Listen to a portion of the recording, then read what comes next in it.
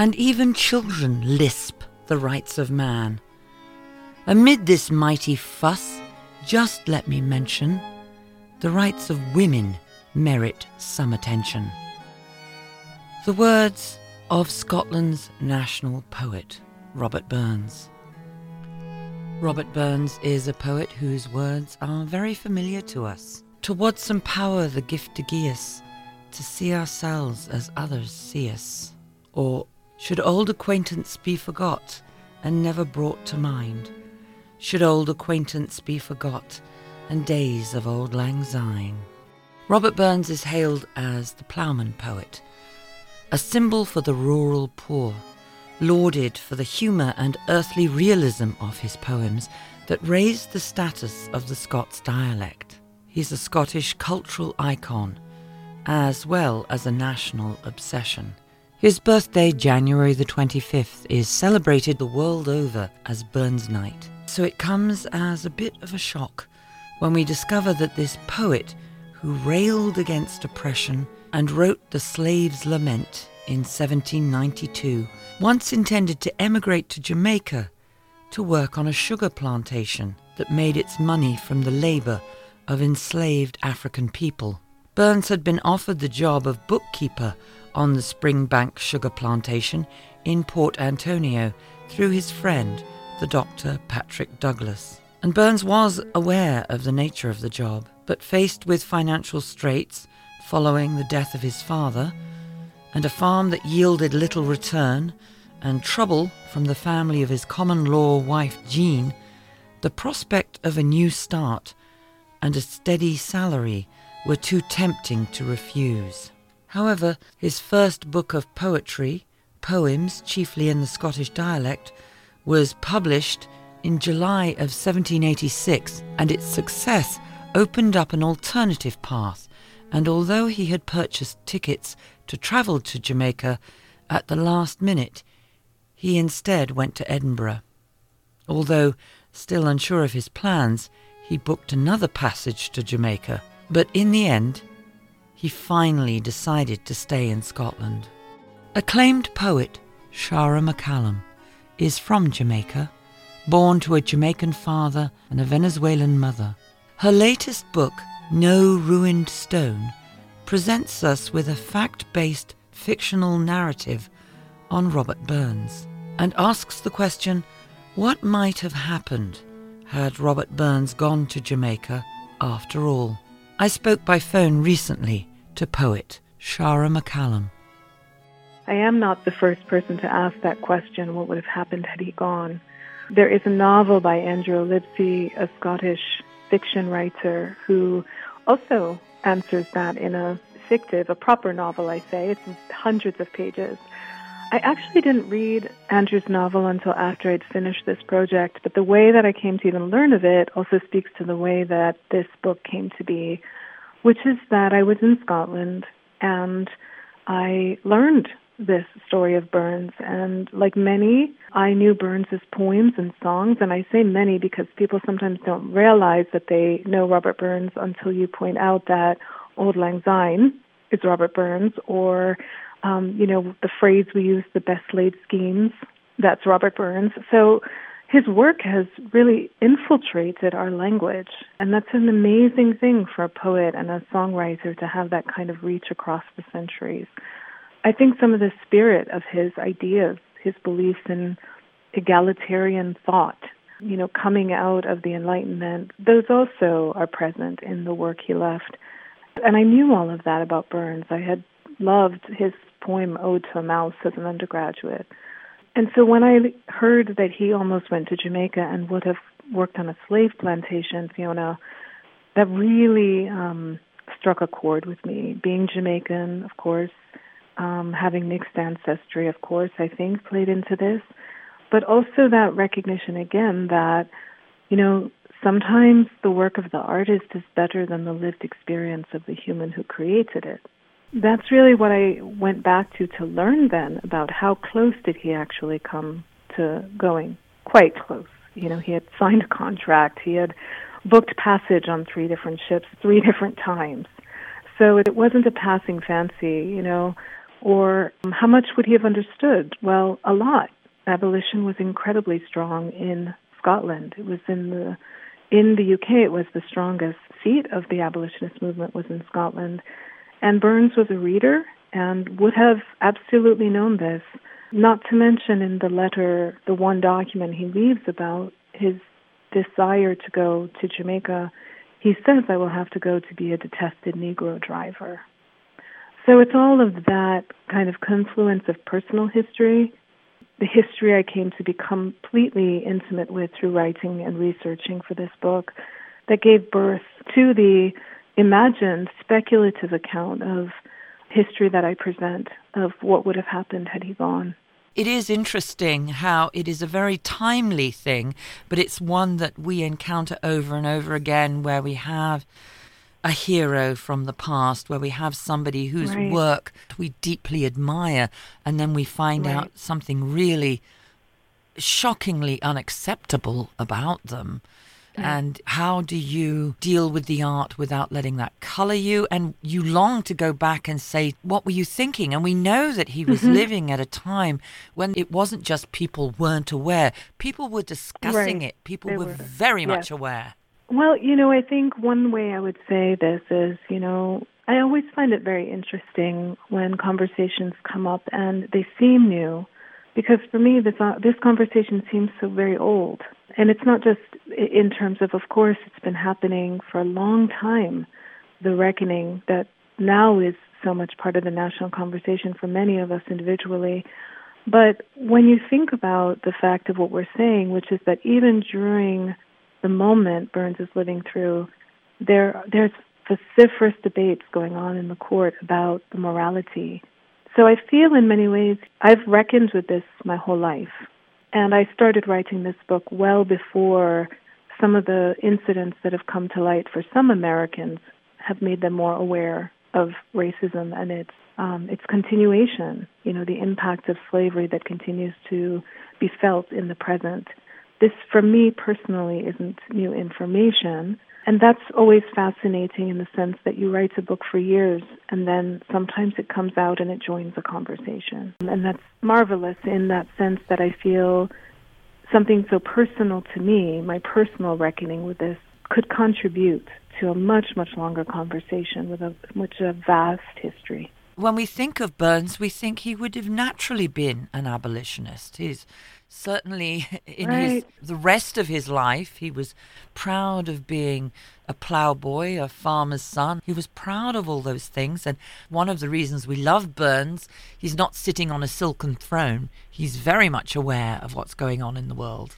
He is and he isn't, though. And, that's one of those things, and we see this now. I'll bring it into the contemporary moment with social media, which I actually don't participate in but find fascinating. People present themselves in a way. They market themselves. And believe it or not, Burns was an exceptional poet and also exceptional at marketing that image of himself. He had help, but, when we say he was a farmer poet, that belies the complexity of the education that he actually had.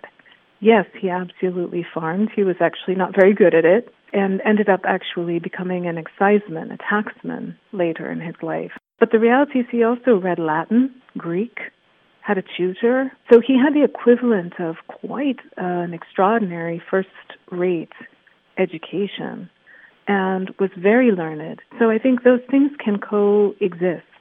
I say that just because I think sometimes people play up the sort of notion of particularly for men, the notion of the innate genius, the genius who comes up out of the rubble. And often life is far more complicated than these myths of famous men that we seem to really, as a culture, like to perpetuate. So my interest in it, I think, is the cultural need for men to be geniuses. Of course, the other thing about Burns that we all know, those of us who love Burns, is would we call him a womanizer? What a lover of women he was. Absolutely. In Jamaica, he had many baby mothers. So, but this all speaks to the Burns who shows up in my book, Fiona, because the things that you and I know about him and that other people who study his life, and of course the biographies that I've read, some are closer to fiction than others, particularly the ones written closer to his life, people really wanted to make him into this hero. And they may have given some of the biographies don't really even talk about the women or the children that he had with all these different women.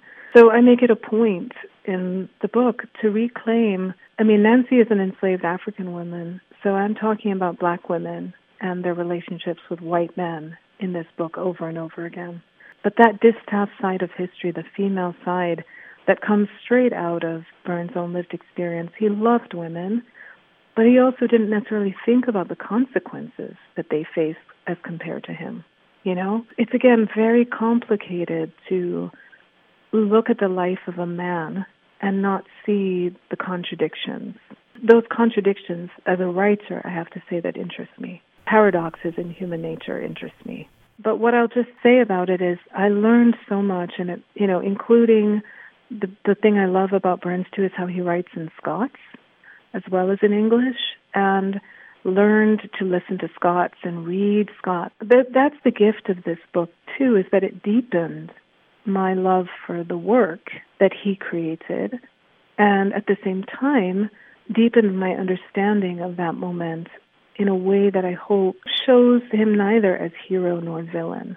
What you have done is given us a different Nancy to the Nancy that those of us who love Burns know. And we think of Nancy as that great romantic figure for whom he wrote one of his greatest poems. And suddenly you give us, of course, a different Nancy. Yeah, so that was one of those moments where, for me, Nancy is just, again, to say who she is in this book. She is a fictional character. Burns is real. Douglas, the owner of the plantation, based on a real person. The plantation, a real place. So there's a lot of history in this book that's real. And interwoven into that history are these fictive characters. However, they're very much drawn from history. So Nancy's an enslaved African woman on the plantation Burns meets.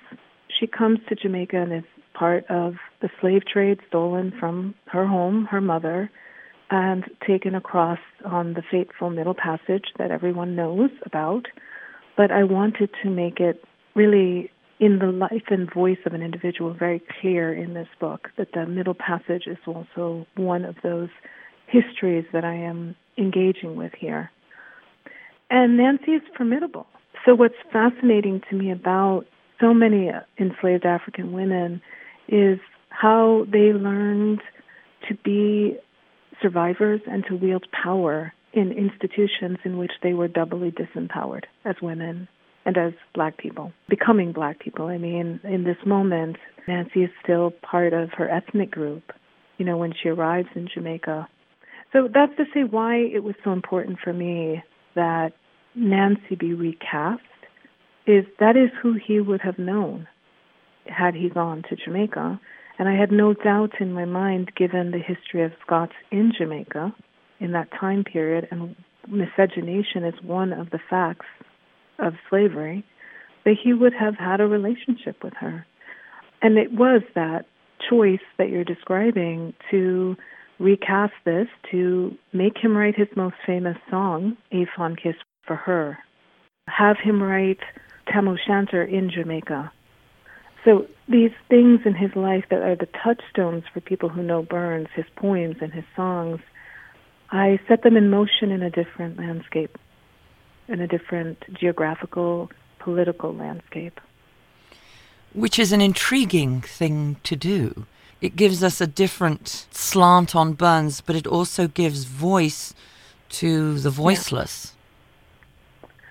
Right. I think that the women I'm descended from, their stories have been scripted out of history. There are very personal stakes for me in rewriting Nancy and Isabella in this book, is that it's through the imagination, but really wedded to the true history, the fuller history of the past, that I think as a writer I was drawn to engage with these women, these particular women. We're talking about Nancy and then the granddaughter of Burns and Nancy, Isabella, who speaks in the second half. And that voicing that you're speaking about is really clear for me that became part of the project. Was as much as I wanted to answer that question about what would have happened had Burns gone, I also wanted to give voice and a life and habitation to these women. I'm always fascinated by artists' relationship with place. I am from Jamaica, but I've said this a number of times now, just by virtue of being Jamaican, I don't actually know what the land looked like in the 18th century. I'm not an expert on 18th century plantation slavery in Jamaica. So I treated the work of this book partly in a scholarly fashion. I went about it, and I've always loved research, so in this way I was aided by something I love doing. I visited Scotland a lot and went to archives and visited and revisited where Burns was born, where he wrote Tam O'Shanter. I actually walked across the Brigadoon. I mean, I did these things because I felt I needed to be able to know a place that I was going to recreate. But I did the same, actually, with Jamaica. I went back deliberately. You know, I go back to Jamaica to see family, but I went back also on several occasions to also try to read on the present land, the past, just as I was doing in Scotland. It is a work of imagination, ultimately, that reconstructs place in times we have not lived. But we have so many resources available to us through archival materials, through books and recounting of history. You know, I read some of the descriptions of Kingston in that time period. All of them, of course, written by Europeans, but what they gave me was language about even some of the passages that I wanted to describe. The passage over from Kingston over to Port Antonio, which I've taken as a Jamaican many times because I was born in Kingston, and actually my family would go to Port Antonio, and I spent one summer there as a child. So when I found out that that's where the plantation was, it seemed especially resonant for me, since Port Antonio is the place I love best, actually, in Jamaica. So I know what that place looks like in that route, but that's in the 20th and 21st century, which is not what it would have looked like in the 18th. It's a really great question you're asking, and I would say for me, place is one of the things to really always know in order to recreate the stories of people in times past. Even in the present, I often start with place. The title of this book of poems is No Ruined Stone. Can you talk about the title? I would happily talk about the title because I am further wedding myself into history, and in that case, it is the history of Scottish poetry. Hugh MacDiarmid is a 20th century Scot poet. He writes in Scots as well as English, as did Burns, and it's a quote from one of his poems. And the quote is, "There are plenty of ruined buildings in the world, but no ruined stones." And when I was in Scotland for one of my visits, I was actually taking part in an exhibition at the Royal Scottish Academy of Art and Architecture. I was invited to do this by the artist whose work is featured on both the American and the UK cover and throughout both of those editions of this book. His name is Callum Colvin.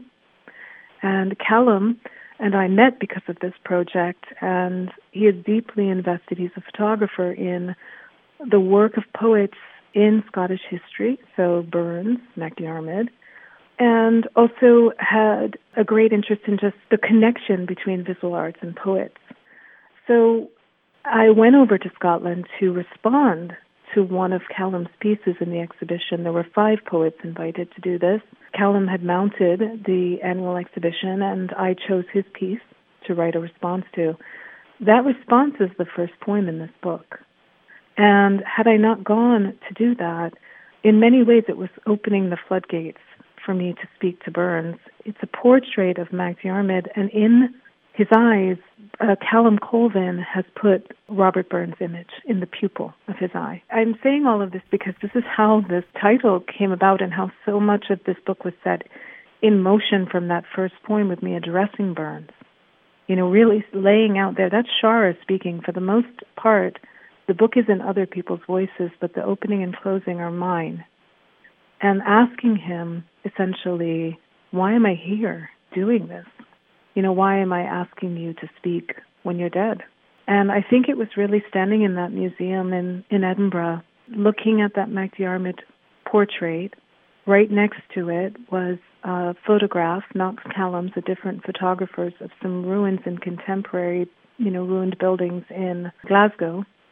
And it was titled No Ruined Stones, after the MacDiarmid, and that conjunction of things, standing there talking to Callum and seeing these things next to each other and saying, why are they all in this space and why am I here? I went home that afternoon and wrote that poem. I then wrote a third of this book in the 14 days I was there. Say it opened the floodgates. This was after 3 years of research and thinking about this. Would you mind reading one of the poems?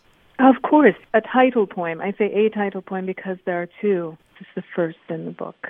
The address is to Robert Burns, and as I mentioned, it's after Callum Colvin's portrait of Hugh MacDiarmid.